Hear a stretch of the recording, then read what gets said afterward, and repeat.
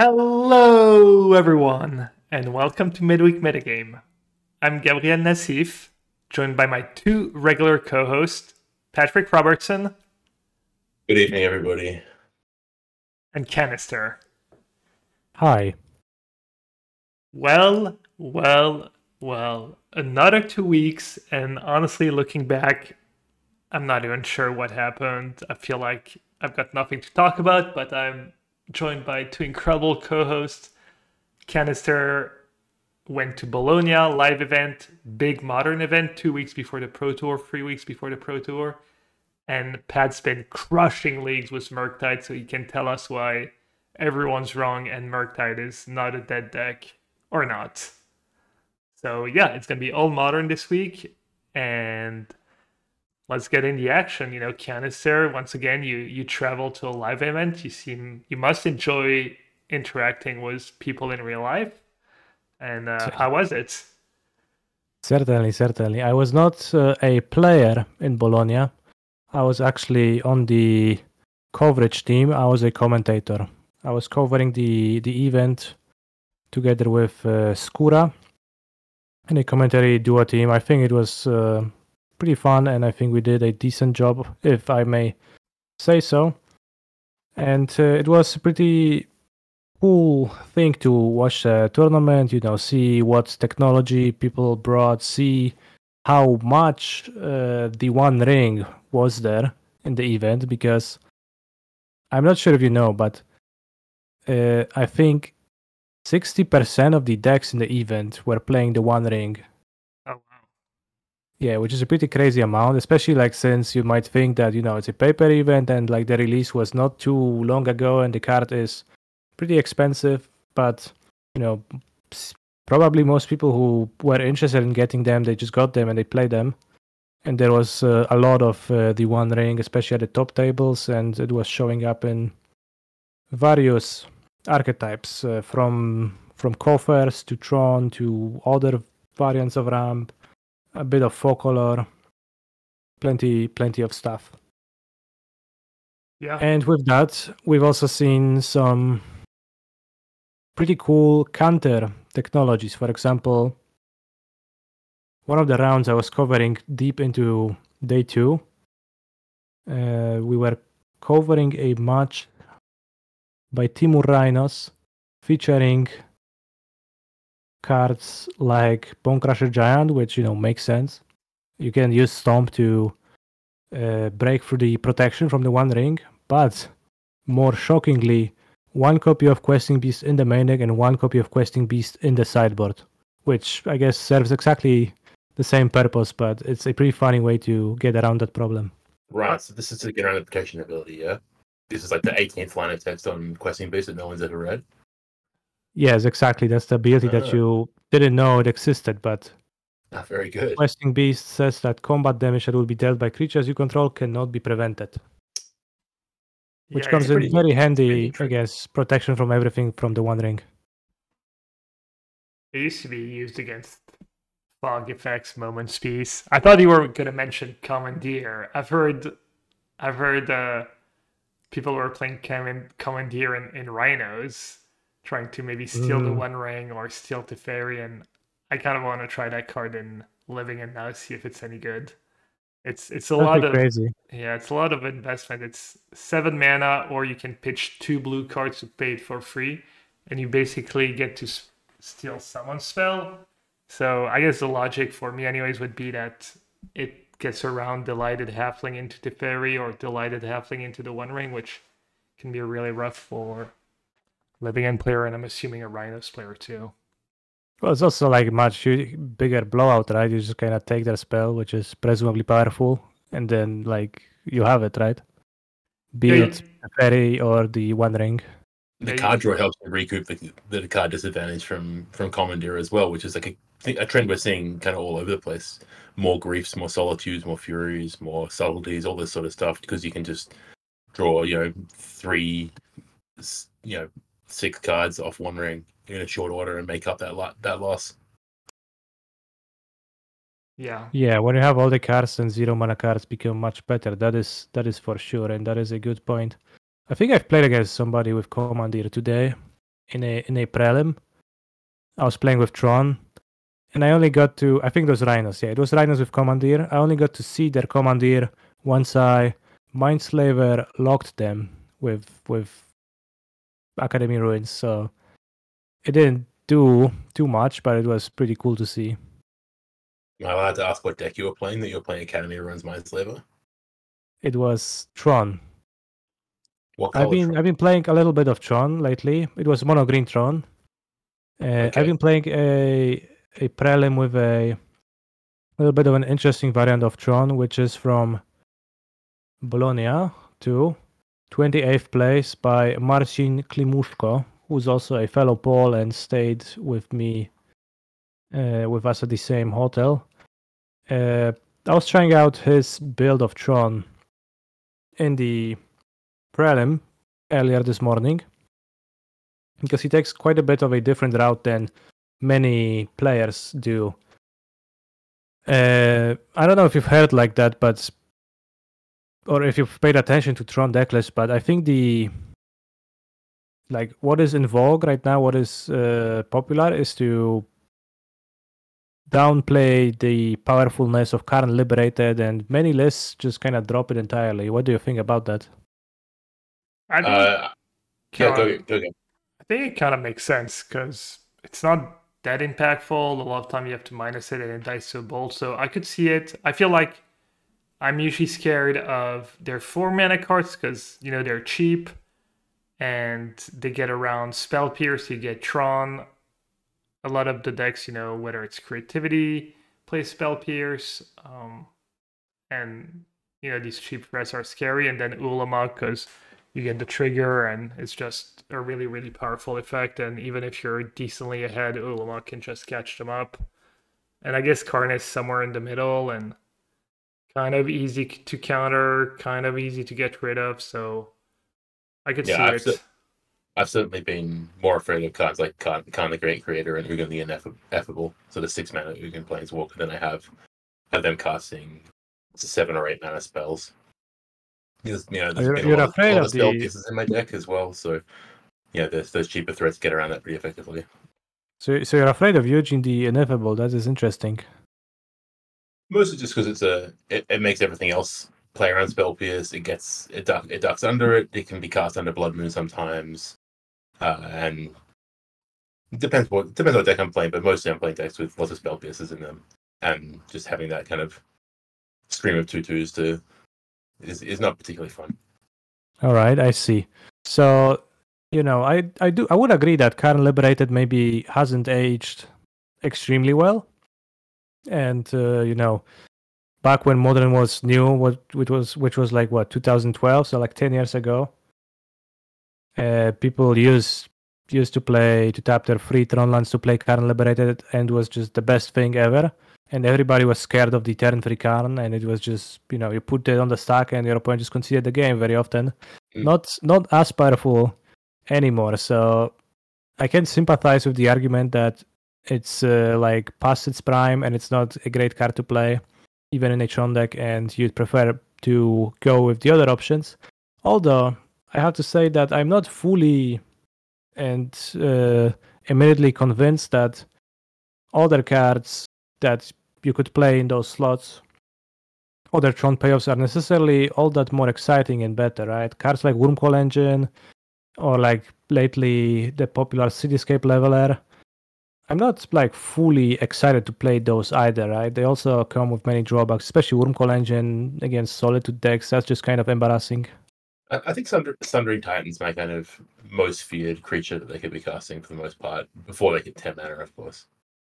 Yeah, Sundering Titan is very powerful, but also kind of narrow in a way. It's definitely, it's maybe not narrow, but high variance in how powerful it actually is at hosing your opponent. Certainly the best thing ever against 4-color. Right? Yeah, if it's vanilla 7/10, it's not particularly great. But to circle back to the variant of the Tron deck that I was playing from Klimuszko, it actually doesn't play any creatures at all. All of its threats are planeswalkers. So there is 13 planeswalkers in the deck. There is 4 Karn Liberated, 4 Karn the Great Creator, 3 Eugenes the Ineffable, and 2 Eugenes the Spirit Dragons. And besides that, there is no Oblivion Stone, but instead the deck is running Ensnaring Bridge, which is a tool that I guess synergizes with Planeswalkers, so it makes sense that it is built that way. And now you ask me, why did I have the Mindslaver lock in my Tron deck? That is because Klimushko opted to run an Academy Ruins and a single breeding pool. I guess to have a little bit more extra power in the late game, because as I said, no creatures or no Ulamogs in the deck. Sometimes you're gonna Ensnaring Bridge somebody and they're gonna get locked, but you need some more power in your deck to get them, and then Karn the Great Creator for Mindslaver, which then possibly you can loop with Academy Ruins, comes in that role. So how are the Ensnaring Bridge? Were they better than Oblivion Stones, or did you run into awkward spots where they were just not that good? I guess it's not really an awkward spot because it doesn't really screw you over. It could stop your 2/2 tokens from Ugin from attacking, but what did you think of that list in general? Yeah, there wasn't really issues with me not being able to attack because, once again, no creatures in the deck for the most part. But certainly, I've run into some awkward spots with Ensnaring Bridge. From talking with Klimushko himself about this deck, one of the main reasonings and ideas behind the Ensnaring Bridge is first being able to double spell, which you like make Tron, then you go turn 3, you have 7 mana, so you can play Ensnaring Bridge and the One Ring or Karn the Great Creator. So that's kind of awesome and good at fighting through counter spells. Assuming that your opponent's deck is vulnerable to Ensnaring Bridge, which is true for like Merktide, but not really for Blue-White control, right? And on top of that, Ensnaring Bridge is also a pretty cool way to try to fight Scam and Blood Moons specifically, because it's not too hard to go below like 4 cards in your hand, and then you can actually stop like a Fury with +1/+1 counter from attacking you, and you have a decent amount of time to build your mana without Tron available through a Blood Moon. Yeah. That said, those are the ideas, but in practice, there has been some issues with those lines, and I died to a Fury, for example, anyways, because I got to play my bridge on turn 3, but my opponent, like, I didn't get to empty my hand quickly enough, so I died anyways. Yeah. I'd be pretty scared of playing against Bridge as a living end player in game 1. But then I feel after sideboard, I wouldn't mind as much. And, in some ways, I could see it being worse than Oblivion Stone after sideboard once people have access to Force of Vigor and Breaker. I had one question. I don't know how much Tron you've played besides this list, but how good has the One Ring been at fighting off cards like Blood Moon, Boseiju, and Alpine Moon? It's decent. It's pretty good at doing so. To an extent, because if it's paired with pressure, you're still gonna have trouble, right? So as I mentioned, that exact game where my opponent had a Blood Moon and also like a turn 1/4 for Fury and a Blood Moon, and I just like don't get to empty my hands, and like the One Ring is not gonna help me in a situation like that.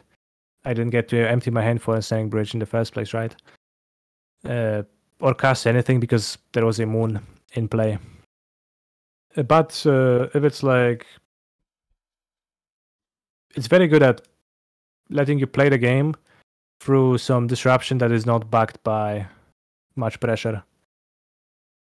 Okay. So I would say that the One Ring is, for example, really good at letting you rebuild from getting Boseju'd by a 4-color deck, maybe even like 2 or 3 times. If you get the One Ring early enough, you don't need to have Tron. Eventually, you're gonna draw like a Relic of Progenitus or Karn the Great Creator for Tormod Script. Stop their Ren from being able to loop the same Boseiju over and over, and then you get to rebuild Tron and win. It's really good in those games, I found. Okay, from so both sides. pretty effective against something like Omnath, but maybe not as effective against something like Scam.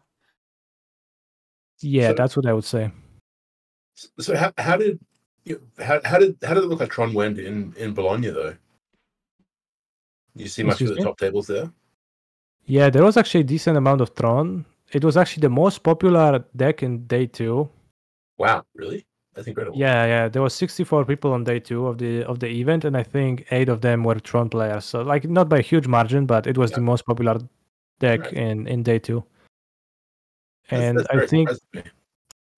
yeah, I think none of them managed to convert into a top 8, but there is, like, I'm looking at the results right now, there is a few in like top 32. Yeah, I see three on the front page at least. The top 25. Yeah, Okay, but so clearly the kind of the headline from Bologna was the One Ring is kind of everywhere, and people were putting it in various different archetypes. What was the most impressive shell you saw for it? the most impressive shell I've seen for it.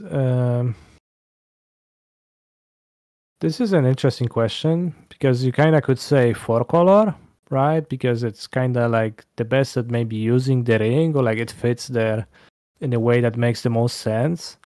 But at the same time, while 4-color was present there and like was, I think, winning a decent amount, although not an exorbitant amount, it kind of like showed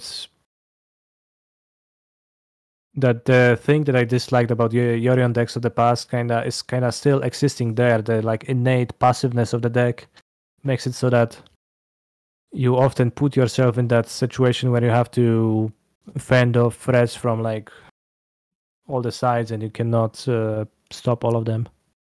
So there's been Tron, and there's been a few coffer stacks, which was also pretty interesting to me. And Right, so for these are the kind life of of mono me, black decks that Spike's been screaming a lot of. yeah. I cannot understand those decks at all, and they look extremely unappealing to me. I think they are a little bit more in Gab's wheelhouse, right? Yeah, Spike's been playing mostly a list without coffers.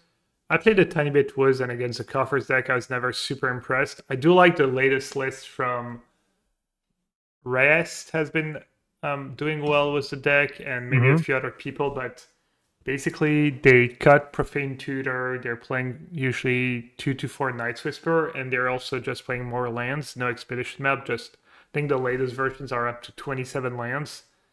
So kind of streamlined a bit, more lands, more Night's Whisper, and I might give it a little shot just to see.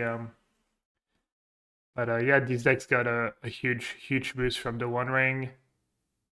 Yeah, I just opened the top 8 deck list from Bologna by Enrico Mercurio of coffers. It is indeed a 26 lands deck, 4 Field of Ruin, 4 Demolition Fields. So it is really scary to play against something like that when you play Tron when they are on the play.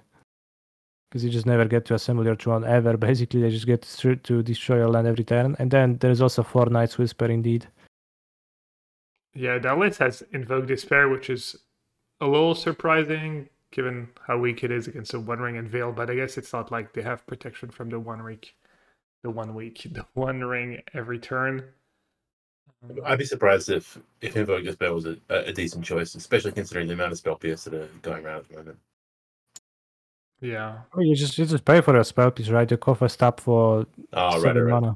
Okay, sorry, I forgot that everything's going perfectly. Yeah, no, I understand. But yeah, we could maybe go over the decks played in Bologna. The most played deck. The most played deck was 5-color Creativity, so Creativity in general, and it had a 46.5% win rate, so not great. Ragdos Scam was the second most played deck, and it had pretty good win rate, 52.5, It won the tournament, is that right? and it won the tournament. Yeah, against Yeah, I have a question for you before we move to the third deck. Have you actually played against any creativity online since the release of Lotr? No. I don't No. think Zero? so. I don't Yeah, I think think so. And I was talking to someone today who's been playing Creativity for a long time, for months now, and they're like, that deck's just so mediocre now. I don't know what to do. I think they're qualified for Barcelona too, one of my viewers, and they're like, what should I play? I'm lost. So it makes sense, yeah, right? They got nothing new, and a bunch of decks got some good cards. And the cards are good against you, right? The One Ring's really good against you. It stops Archon, and it kind of just overpowers what you're trying to do. You can probably easily overpower an Archon with a bunch chaining the One Rings, and Yeah, exactly. you're So not especially good. I mean, you have Binding to stop it, you have Spell Pierce and Reprieve maybe, but still, that stuff. And then Bowmaster's really decent against you, right? It pressures Planeswalker well. It can ping the tokens, the dwarf tokens.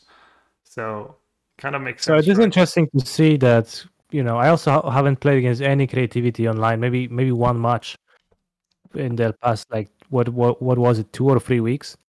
And yet in Bologna it was the most popular deck, which I think is probably because it was a paper tournament and just kind of some people defaulted to what they had, would be an explanation of the disparity. Yeah, just a little paper lag. Yeah, a little bit of lag here. There was Although one I have creativity. to.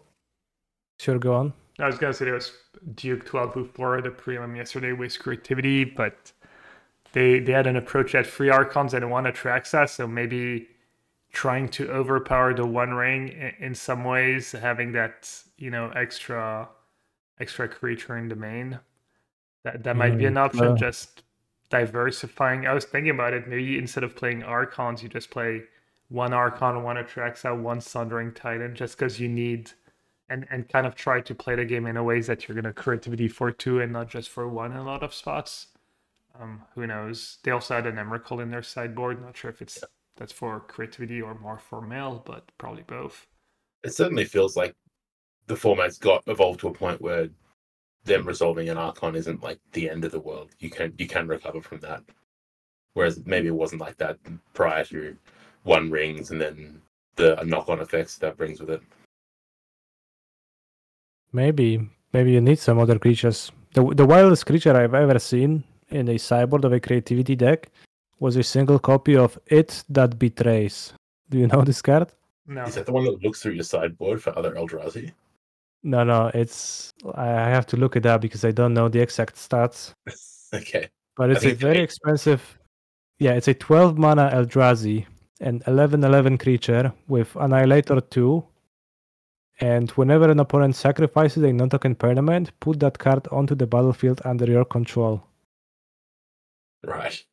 So I would say it looked really cool, but it probably wasn't very good. And probably doesn't really start to solve any meaningful problems. Yeah. Yeah, we'll see if people show up with creativity in Barcelona, if it's still good, if maybe people are dead. It is a really strong shell. It was arguably the best deck before the new set. So it might just be that people are just trying the new decks also. That's maybe why you don't play against it, because it didn't really get anything new. So they're just trying other stuff. People who are testing for the Pro Tours are trying the new cards for now, and who knows, maybe some of them will go back to that deck, and we'll see it do well in Barcelona. Anyways, next was Living End. Dead even, 50%. Yeah, 50.5. Not a bad showing, classic Living Ends. And then in fifth we had Murktide. Want to tell us the win rate of Murktide, Pat? I think it's 42.4%. Yeah. It didn't make it all the way to the finals, though. Yeah, it did make it all the way to the finals.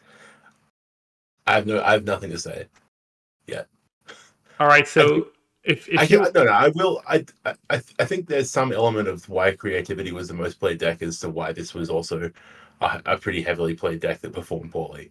It didn't gain anything from the new set. In fact, it became more vulnerable in spots if you just rocked up and played what you were going to play before Lord of the Rings came out, and so people who just turned up with what they had probably got bodied pretty hard. Yeah. Would you say Bowmaster or the One Ring is a bigger problem for Murktide? Oh, Bowmaster by a wide margin. The One Ring doesn't even matter. Like your entire deck is designed to punish people who want to cast 4-mana sorceries. Yeah, at first I was thinking that the One Ring is not gonna be even that good, like in Modern, because after all, it is a 4-mana sorcery speed card, and it doesn't really match up all that well against the card Counterspell.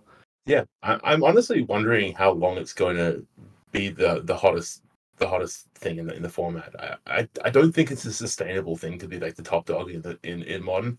Modern, there's just so many tools available to be hostile against that card. Whereas a card like Orcish Bowmaster is exactly what fits the kind of the mold of a great modern card that exists for a long time. It's like it's punishing against people drawing cards. It's instant speed. It's 2 mana. It makes multiple bodies. It controls small creatures at the same time. It's just kind of does everything you need to do in a format like modern. Whereas I just don't think the One Ring's got the staying power. Wow. Oh, we'll see. It kind of seems to be doing that, but that's pretty strong assumption. No, Hot take. don't get me wrong. I recognize that it's very, very powerful on the surface, but just like you said, I on its face value, I don't see how it's sustainable as the kind of premier card in the format. I just don't think Modern's ever going to be in a place where 4 mana sorceries are the thing that you do and no one can stop you. I mean, it could just be overpowered, right? It could be just too good of a card. And I suppose, yeah, if you just resolve it, it's just lights out, and that's that, and that one turn it buys you is enough to kind of change the dynamic.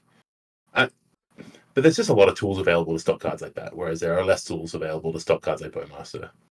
Yeah, but like given that we like assume that Murktide is bad right now, so if that is true, then like the main counterspell decks are gonna be control decks, and many of the builds I've seen of control just play the One Ring 2 as a way to to have a finisher to refuel. Yeah. It seems way better than the previously used Planeswalkers. Oh, certainly, it's definitely a Hero of massive upgrade for Dominaria all those Planeswalkers. or Jace.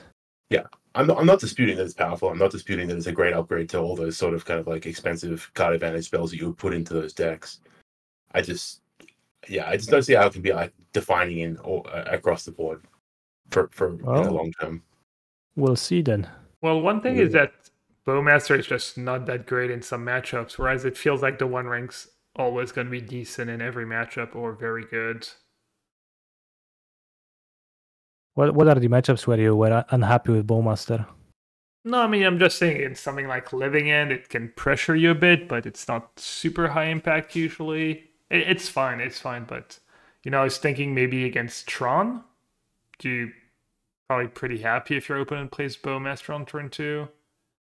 I think that is a little bit not true because the chromatic stars and chromatic spheres tend to add up, and you kind of need to crack a lot of them sometimes in some games. Depends how many you draw, but I've certainly died to a turn 2 Bowmaster before because I just need to cycle 3 times, and it was actually pretty fast clock then. Okay, fair enough. Yeah, no, I guess I've been in these spots. Especially, I've been trying out Fable of the Mirror Breaker in the sideboard of Living End, and Able and Living End, wow. and Bowmaster has been an issue in some spot. Or when I was playing the Goryo decks against cards like Tainted Indulgence or Fable, it definitely kind of adds up for sure. But yeah, There's one spot where I actively dislike Bowmaster. It's like not even a matchup, it's kind of a gameplay spot. When my opponent casts a Ren in 6th and the Bowmaster is kind of really bad. Kind of like, well, maybe it's not really bad, but it's really unexciting. Because even if you're on the play, you pass with 2 mana up, they play the Ren, they pick up a land, and you flash a Bowmaster, you ping Ren, and you attack it for 2. You don't even get to kill the Ren, and like it gets to ping back your Bowmaster, and it kind of feels like an unfavorable exchange all around. And I've had a little bit of an issue with that, but I haven't played with Bowmaster's decks all that much yet. yeah, you get 2 for 1, but it could be worse, especially against turn 2 Ren. It's still serviceable, but I've kind of liked it in these spots actually. I feel like it softens up Ren or All right. I guess it forces them to ping the Bowmaster, then Ren actually dies. So yeah. You still have a 1/1, right? They get an extra land, you get an extra 1/1. They win, but not by a ton. They could also just tick up Ren to 2 and then play something that deals with one of your 2 creatures, and then they're in a holding pattern. Yeah. Yeah, but that's just like Ren being Ren and not really like Exactly. the blowout exchange. Yeah, it's not, and it's not a criticism of Bowmasters necessarily. That doesn't line Okay. up perfectly against everything. Yeah, I guess like your original question was, which do we think is the bigger detriment, or what are we more afraid of? And from my perspective, it's been Bowmasters. I'm much more annoyed about Bowmasters than I am about the One Ring when I'm playing Murktide. Yeah. But I'm also Mhm. I'm also learning to adjust.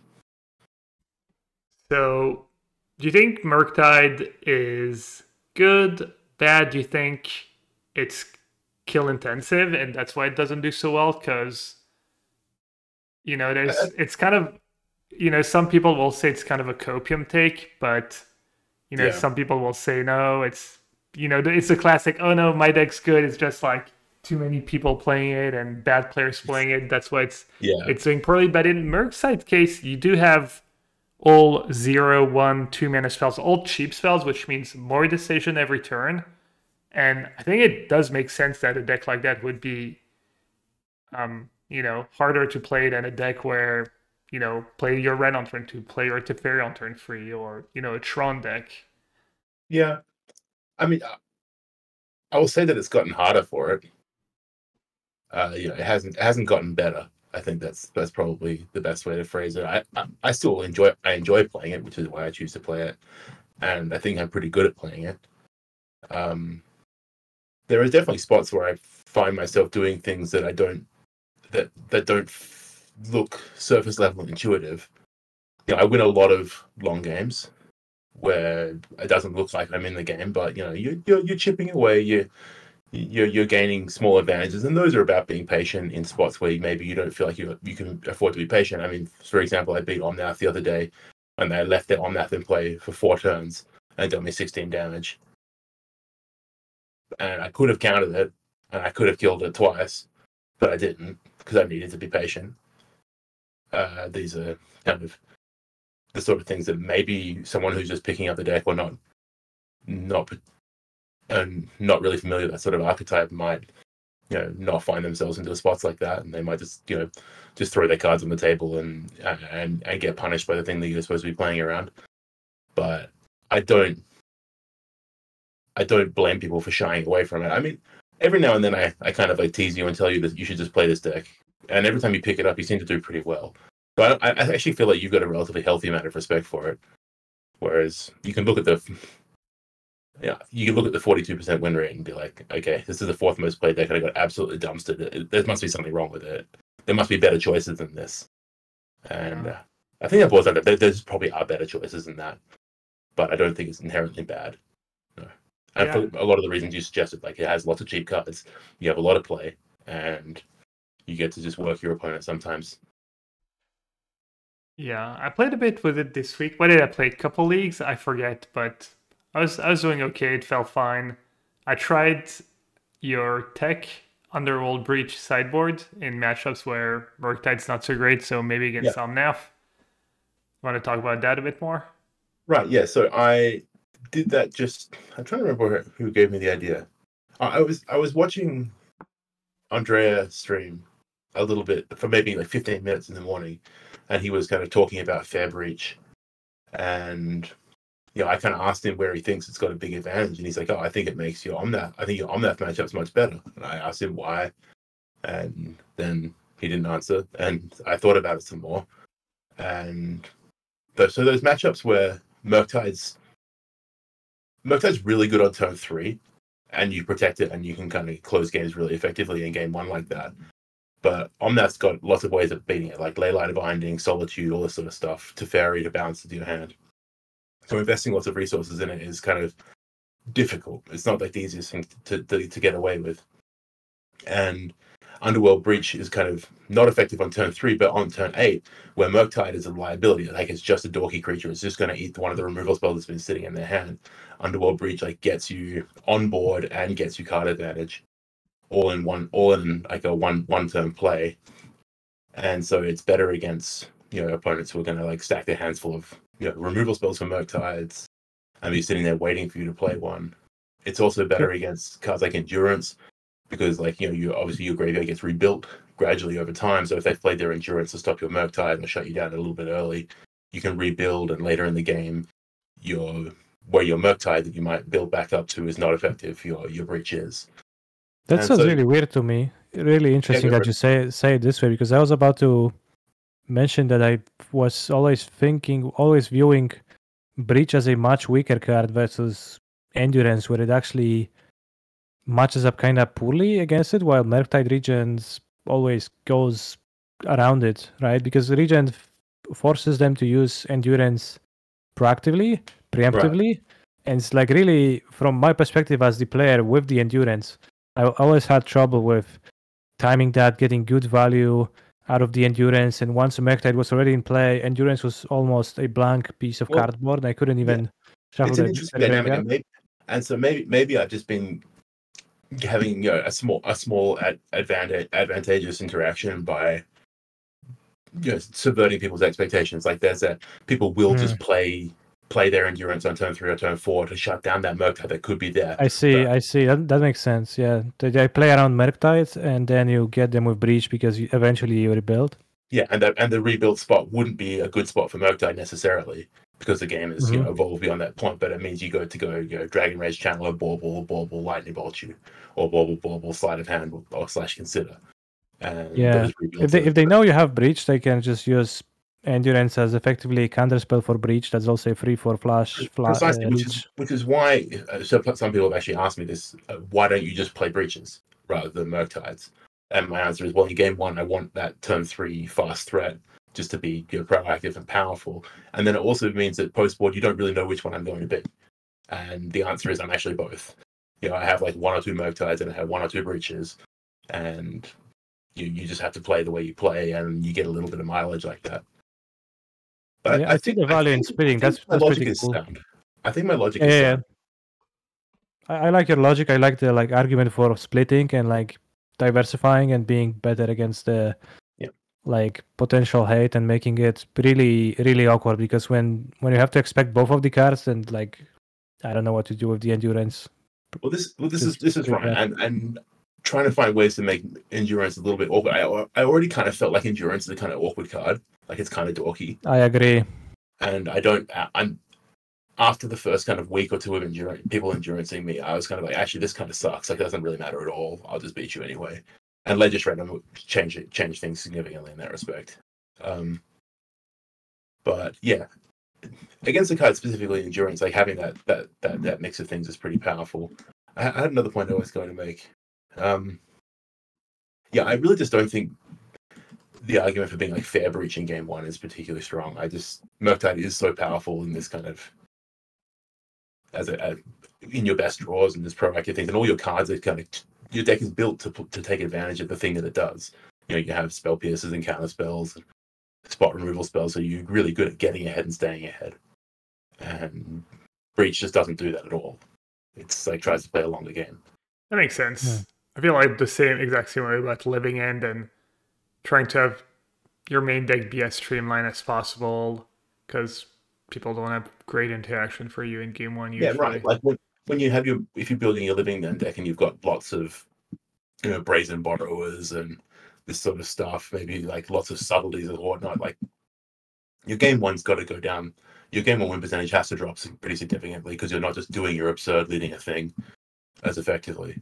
It has to drop somewhere. No, I've been liking subtlety in the main deck of Living End, because Teferi is the card that people do main deck, right? Like everyone who has Teferi has it in the main deck, right? So right, yeah, maybe subtlety was not the example I'm looking for, but and still a creature that goes into your graveyard eventually. But of course, I guess it is baseline less consistent than more cyclers. But Teferi and Karn being in many decks make me kind of like subtlety, even main deck. Yeah, actually, I agree with that. Right now, I have 1 subtlety in my main. It's my only non-cycling card. It's I don't have Brazen Boar, I don't have the Turtle, I don't have Fury. I have 1 subtlety, and I agree that it's it solves the problems that you could have in game 1. So it's like that plus auto aura. It's not much. You have grief and force of negation, of course, too. So, but yeah. You've been playing a bunch of Living End, right? Yeah, I guess we can maybe finish the top 9 or 10 and then talk a bit about living in. So All right, because I had a question for you, but let's go with the. yeah, let's rep because the other decks I'm not sure we have too much to say about. It's like Omnath just below 50%, Burn an honorable 49% for Burn, The Mono Green gentleman's 50. Tron. Sorry, The gentleman's 50%. yeah, Mono Green Tron 51%. Yogg, I guess Yogg was the deck of the event, Oh, yeah. 56.7%. Yeah, Ogma was And pretty insane, I think. yeah, Teemo Rhinos did poorly, 48%. And then I guess if you add up both Hammer, Mono White Hammer, and Azorius Hammer, it's a top 10 archetype, and did it really poorly as well, which I'm not surprised personally that Rhinos and Hammer have been kind of talking trash about these two decks in past weeks, even almost months. And Rhinos always has been terrible. Hammer felt like it was pretty good at one point in time, but Rhinos has never been good. yeah, so you want to talk real quick about Yogg, maybe, Cancer? I don't know Yeah, if you've been I'd like to playing the hear a bit deck or about if it. you saw it a lot on camera, or obviously Xerk. I think Xerk Yeah, is I from have. Poland, right? And you probably talked to him a bit. Yes, yes. Zerk also top 8 at this event in Bologna, together with another Yawgmoth player. So there has been 2 Yawgmoth players in the top 8. And the deck received upgrades from Lord of the Rings, right? 3 new cards. Halfling, just making the mana dorks dying to Ren and 6 not really an issue anymore. Orcish Bowmaster, which is just a good card, and 2 bodies for convoking, and like a thing you can sacrifice to Grease, pretty awesome card. And then 2 copies of the One Ring, or like 2 free copies of the One Ring, which is just extra mid-range power, and like it's very very nice in decks that can draw towards a combo, which Yawgmoth has in it. So like it's got a lot of new cards, and Zerg has been tearing it online and in Bologna too. And often when I see Yawgmoth, I am very impressed by the things it can do, and stuff that it can pull off. And certainly right now, Young Wolf was already an issue for Ragavan, and it made it very awkward in the matchup. But now with both Young Wolf and Orcish Bowmasters, Ragavan's just plainly like terrible, blank against the deck, which is also a nice upside to have. I still don't cut all of them. Yeah. No, I refuse. It's too good. But yeah, Good. I think Yawgmoth impresses me as well. It's I was very interesting and close games, and it definitely gained the most from Lord of the Rings. Like it just picked up the 3 best cards in the set, all go straight into it, and are really effective. Mm-hmm. So I think that's kind of a big element of where it's getting its power. Yeah. You're saying you keep in Ragavan on the draw against them? Maybe not on the draw. All right, but on the play, I'll definitely keep like two or 3 in. Yeah. No, I used to not mind it, make them have the Young Wolf, and even Seriously, if they yeah, do, seriously. you can. And like, if they're trying to if they want to put like devoted halfling in front of it, you just burn it and kill them. Like if they just don't have it, you just actually get such a massive advantage against them, and the matchup becomes really easy if you connect. So Yeah. and the decks full of like dorky things to like cast as well. I used to get pretty tilted when people suggested I should cut Ragavan against Hammer because they have Mem Knights and Esper Sentinel and stuff. I'm like, I went through this thing with Yawgmoth about a year ago where I kept trying to figure out what the best plan was, and I kind of had all these outrageous things where I'd cut all my creatures, and I would bring in all these removal spells and hope that would work. And then I realized if I just sideboarded nothing, I was just winning a lot, and I would just kill them with flyers, and it would be great. It's a pretty common thing. You just sideboard, and then you realize, okay, then you stop and think, okay, do I actually make my deck better? Yeah, and you're exactly. Like, well, not really, not necessarily. Yeah, and I actually went through the same thing with Hammer that Gab's describing, where I was kind of like, I went through that phase of like I should cut all these things that get blocked by Mem Knights. Like why? Like, why should I do that? I should just put pressure on them. Specifically, do you at least bring in a card like Hearse against Yogg, for instance, or No, not I never even? bring in Hearth against Yogg. They don't rely on the graveyard enough anymore. Worry about that. I'm not worried about getting comboed. I'm worried about getting just kind of mid-ranged out where they just build a board and kill me with the creatures they have. For the most part, the matchup's really about Dragon Rage's Channeler and Ledger Shredder and Murktide as well, obviously. It's just about kind of getting up in the air and killing them. Keeping them off balance a little bit, like having a Spell Pierce here and there, keeping Grist off the table. And obviously Spell Pierce doesn't count a Grist, but Spell Pierce to stop them courting or one ringing, and just Lightning Bolts and Unholy Heats and counter spells and just clocking them basically. And so if you don't have a draw that can clock them, then you're in a lot of trouble. So which is why I keep some Ragabats in the play at least. All right. Yeah, you had questions about Living End Kanister? Yes, I've seen that you posted on twitter.com about trying out an 11 land version of Living End. I did not get to catch your stream when you did that, so I was interested to hear how it went. Yeah, I tried. It was gonna be 10, but then I decided to be reasonable and do 11 lands along with the 12 land cyclers. So the Oliphants, which is the red one, the Ant, the green one, and the Troll, which is the black one. And yeah, the idea was to cheat on lands, make sure that as long as you have one land in your opening hand, you're gonna always have a stacked graveyard because you're not drawing lands, you're just drawing land cyclers and your regular cyclers.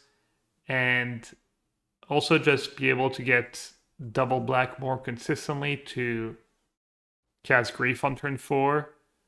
So what was your mana base? What were those 11 lands? I think it was like basic island, basic forest, and then I had 3 of each. So I think I had the 6 dual lands, the 6 shock lands, island forest. I think I had 2 fast lands. That's 10. And then I had 1 auto aura still. Oh wow. And so you only had what shocklands? Did your trolls only get watery graves? I had 6. I had the 6 blue, red, green, black. I had the 6 non-white shocklands, one of each. Okay. So they could each get 3, which meant you didn't really run out. And I guess in the case of the Ant, you could get the basic forest too. That makes that makes more sense. So you actually have some mana fixing aspect on your cards. Yeah, and we tried to theorize it with math and stuff, but I think it's really hard because there's just so many things that change and that you have to factor in. You've got the obvious one is how often do you have at least one land? So that's kind of the basic. And then if you have 11 lands in your 60 card deck, then you are only 78% to have a land in your opening 7. Yeah, so you pretty much have to. That's like 22% mulligan right there, where you have 0 landers. Yeah. You basically can't keep a 0 lander unless you have Force Street Wraith and you're on the draw, and even then it might be a little sketch because you might miss and you just start the game at 12 or whatever. But you're also trying to Street Wraith into a land in a deck that's 53 cards and 11 lands. So yeah, that's why I'm saying you need at least Force Street Wraith. But the upside is that you're way less likely to have a 4 or 5 land hand. So you have to factor that in, and then there's the whole color issues. There's the fact that you have to these spots where you would be able to cast your Cascade spell on turn 3, but instead you draw a land cycler and you have to land cycle to get your third land. And that's the biggest downside to me, I think. Yeah, having to cycle to find that third land is just. Yeah, there's also a little. It's fine if you can cycle on turn 2, which oftentimes you will. Yeah. And it's an issue if you're top decking, and if Gab had 11 lands and how many cyclers again? Was it 12? 12. Yeah, all 12 at some point. So it is actually 23 quote unquote lands, right? Which is much more than traditional Living End. Traditional Living End used to be 19 or 20. Yeah, exactly. So having 23 is kinda a lot. And like once you get through that narrow like passage of having the first one, then it should be pretty easy. How did it go?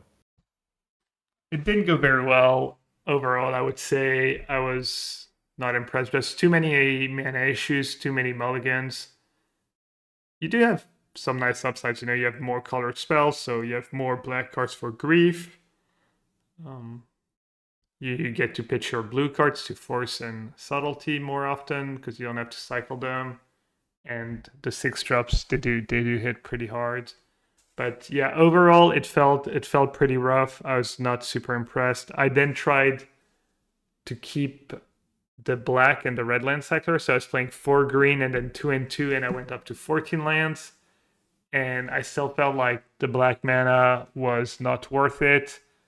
I did get some cool spots where I cast Grief, Suspended Living In, and it was good and stuff. But overall, I think it was just still a downside. Yeah, at that point you're playing like 2 trolls for like 2 swamps in your deck. Yeah, something like that. Kinda awkward. At that point, probably better to revert to the deck of how's that land called? Sunken Ruins. Yeah, exactly. That's where I'm at right now. I'm back to 14 lands with just 4 green, 4 red land cyclers. I'm not even sure it's optimal. Maybe my first instinct of 15 lands plus 6 was right. I'm not sure what Meninane is doing these days, but I felt like 11 was not that far off, so it feels like it could make sense to have 14 and 8. I have the Sunken Runes you mentioned. I have the Otawara. I have some fast lands. So yeah, this is kind of my main deck right now. The one subtlety right now is the card I like the most. I think if you're gonna play a non-cycling card, still pretty high on Waker of Waves. And then I've been trying Fable of the Mirror Breaker after sideboard because I feel like a lot of decks get pretty mopey against you. They have a lot of hate. People have so much incidental hate against you because a deck like Scam's gonna have Chalice and Leyline and Blood Moon and sometimes like Necromancia and How to describe a card like Necromancer as incidental hate. That feels very intentional. Yeah. A deck like Hammer Time has the relics and 4 magistrate usually and ways to protect your magistrate. So things get pretty rough in some matchups. Same for Omnath. And I've been trying just Fable as a way to combat that. Just Fable into Fury, Fable into the 6-drops. And I've kind of liked it so far. It's hard to say because to do that I've had to trim on Foundation Breakers or Subtlety or Fury or not have disputes.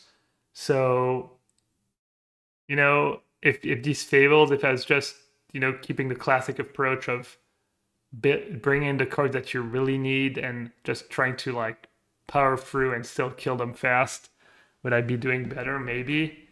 But it's been at least fine, if people like this deck and are looking for something new to try, I think it might be worth a try, honestly. Did you ever get to ramp into your powerful monsters with Fable effectively? Yeah, a few times, but there's also, you're not a very good Fable deck. You don't have a ton of interaction in the first few turns. At one point, we're actually theorizing to, not cascade into living anymore and just cascade into, there's the Rhinos, which is a classic, but Rhinos get stumped by Chalice. So we were trying to figure out what was the best 2-drop, and there's just nothing good. Yeah, go violent outburst into Orcish Bowmasters. Let's go. Yeah, Goif might be the best one. You've got Territorial Kavu. Territorial Kavu, Jesus. There's been a Rhinos deck with Territorial Kavu, I think. There was a deck like that which had like it had Rhinos, but it also had Kavu. What could be better than 2/4/4, 1/4/4? Yeah. So like you never knew if your Chalice actually is gonna do anything, but neither did the Rhinos player because they also had no idea what's gonna come from that. I love the idea of circumventing Chalice. I love the idea of trying to circumvent Chalice by just casting 3-mana 4/4. That'll get him. Yeah, Jose, who's one of my, viewers, was subs who's qualified for the PT, was trying to get me to try Bloom Tender, which is the 1/1 mana dork that taps for as many colors as permanents you have. What? Wait, what? What? How? What Yeah, for? I was like, yeah, I'm not doing that in a Bowmaster format. No, thank you. No, no, no. But like scrap Bowmaster. Why? Because you have all Yeah, these What's the 5 and 6 idea? drops. You're just, yeah. you play Charlotte's Agent and then your Bloom Tender taps for 2 or 3 mana. That's for 2 mana. Not if you invoke a Uh, Fury and you tap it on the stack. Oh my god. Yeah. I've seen you've been going deep. But yeah, I was running into issues obviously where Fable, sometimes it's pretty mopey when your deck's not built around. I play it and then, they have an endurance to block my 2/2 and they have a Bowmaster, so it's kind of awkward for me to loot. Heaven forbid they have a territorial cover. But it is really good in the games where, maybe they mulligan a little aggressively to find their hate card and then they drew like maybe 2 or 3 of their hate card and I like then I then like the idea. I like the idea of just juking in those spots. I mean, if they have fluster storms, like it stops. It gets around fluster storm as well. I like it in theory, but just like make a 2/2, discard some bad cards, draw some bad cards. It's not really going to solve yeah. anything. Did I Yeah. tell you about the technology in Living End that I was trying out, which seemed to be not very good of leyline binding in the sideboard with like one triumph in the sideboard? Oh Yeah. yeah. I think we So talked about it maybe last time.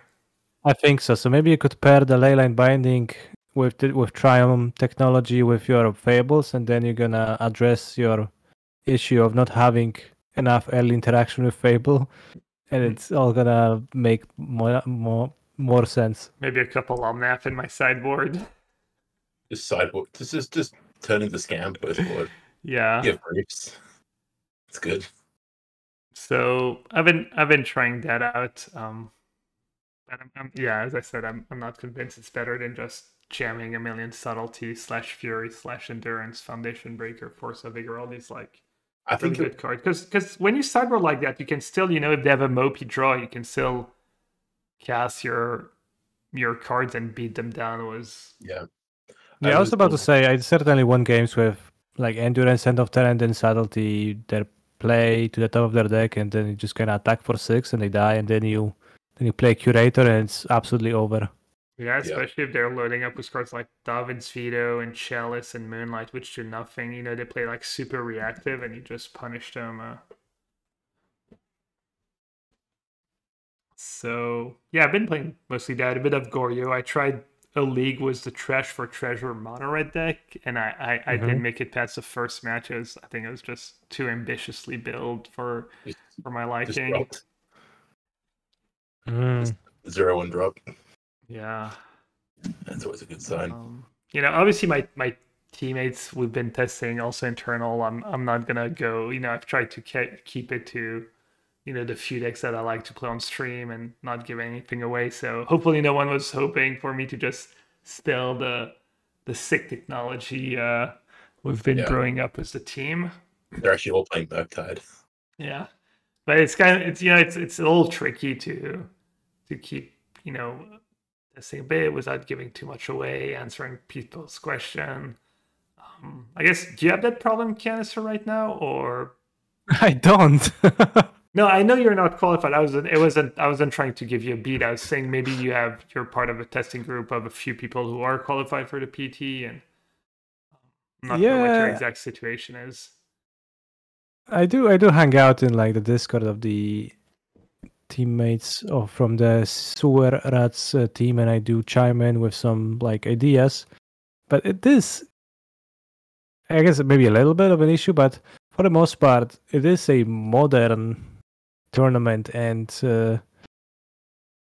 I expect most technology to come from the pool of existing technology, like rather than like it's not as undiscovered as it tends to sometimes be in standard tournaments. So like I don't think it's a big deal. Yeah. I'm honestly like not sure. I feel like I'm hoping we're making progress, and then once we all like get together and we'll have it mostly figured out. But Hey, yeah, I have a question. How much of the concern over kind of secrecy amongst the group of people that you test with do you think stems from the fact that they're all relatively well-known players, and so finding out what they might be playing has like relatively significant effects on a metagame, whereas if just finding out random tournament player X, random PT player is going to play some deck doesn't really move the needle at all. Do you think that's where the kind of the concern comes from? Because I get the feeling from Kanister that he doesn't really mind, and the people he's testing, he's involved with, don't really seem to mind that much.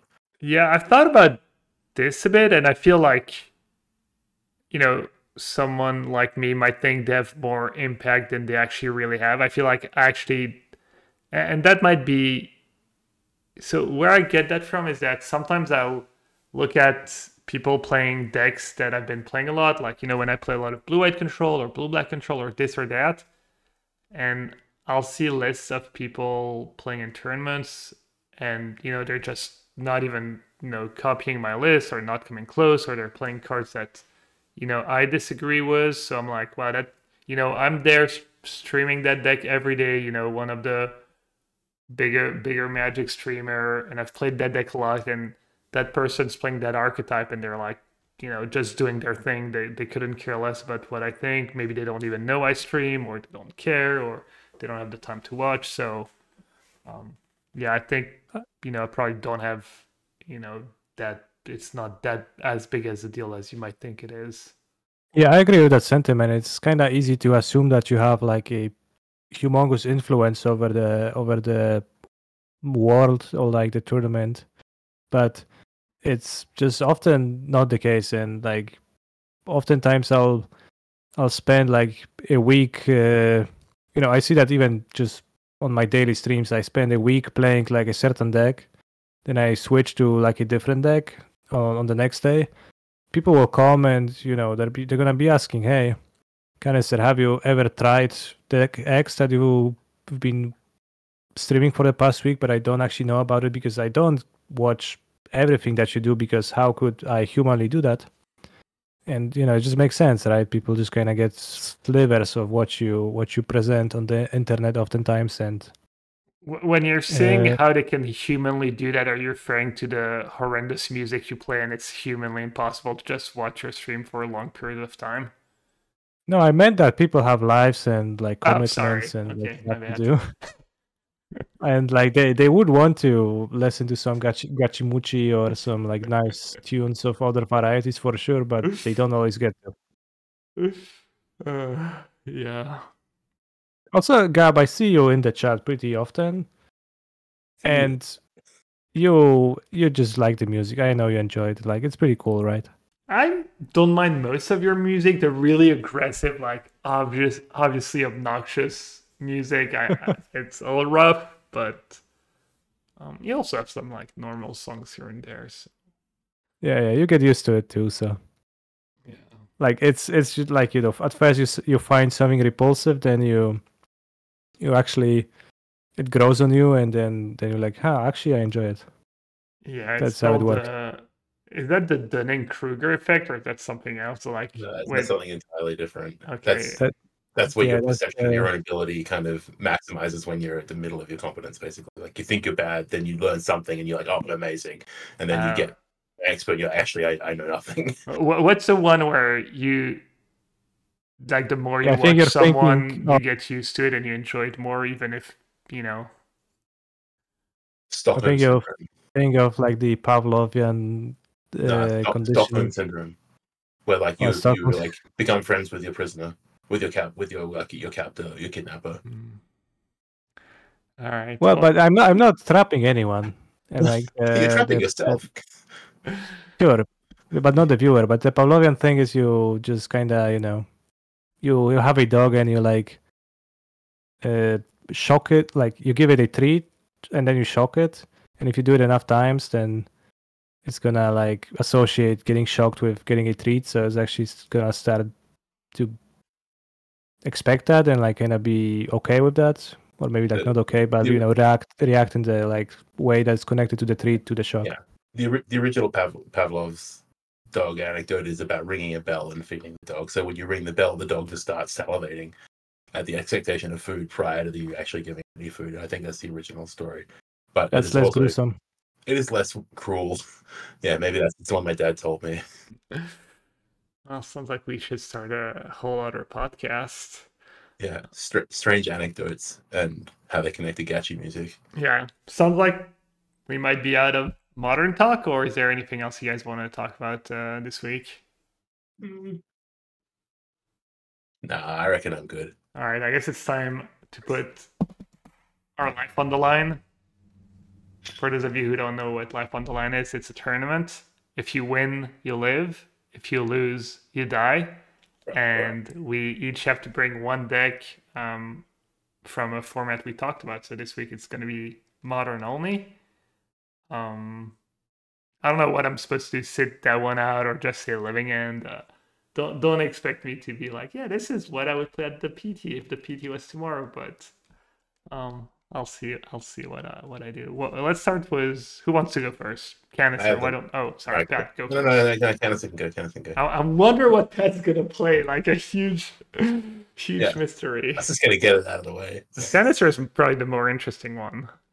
Yeah. So right now, seeing the win rate of Yogmoth at the Bologna tournament, I would first book a multi-hour coaching session with Zerk, work through my issues with the deck and like learn it, and then I would put my life on the line with Yogmoth.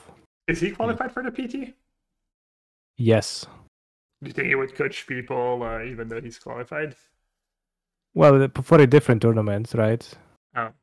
Because we're discussing life on the line tournament and like no one's killing you if you lose the PT. Yeah. All right, Pat, why don't you go next? I'm compelled by this Yogmoth thing, but I'll play Murktide instead. Yeah, I played against Mango on stream this morning, and he was playing Grixis, Murktide with main deck Underworld Breach and Bowmaster, so splashing back for Bowmaster. It was pretty powerful. I might give that deck a try, but I wouldn't put my life on the line with just play what I've been playing. Did he still have Murktide in the list? He just had like 3 or 4 Underworld Breaches, which I disagree with, but it was pretty good against me.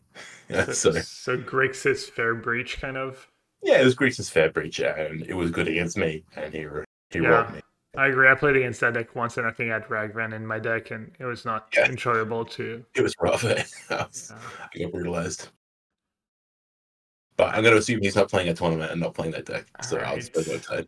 I would just, be confident in my ability to find the perfect configuration for a living end, and surely that will, channel my inner Menina, come up with the perfect living end list, and live through the day.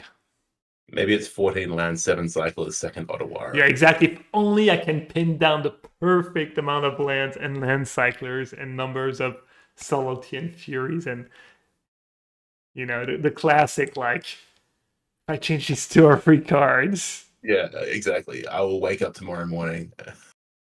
Yeah. So how long until the PT is? 2 weeks, right? Yeah, the PT is in 2 weekends, and deck lists are due in like 13 days. It's nice to see that you're already like eyeball deep in stress. Oh yeah, I'm literally like anxious walking around my house, like doing nothing. I'm like, I can feel like great. The PT's back, baby.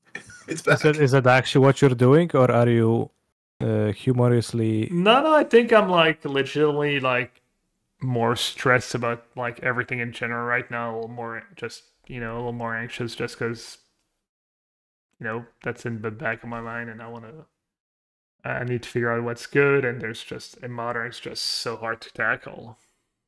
Do you get a peace of mind, or like a stronger peace of mind when you settle on a deck and like what you have to figure out is the exact build or plans, or is it still the same strength?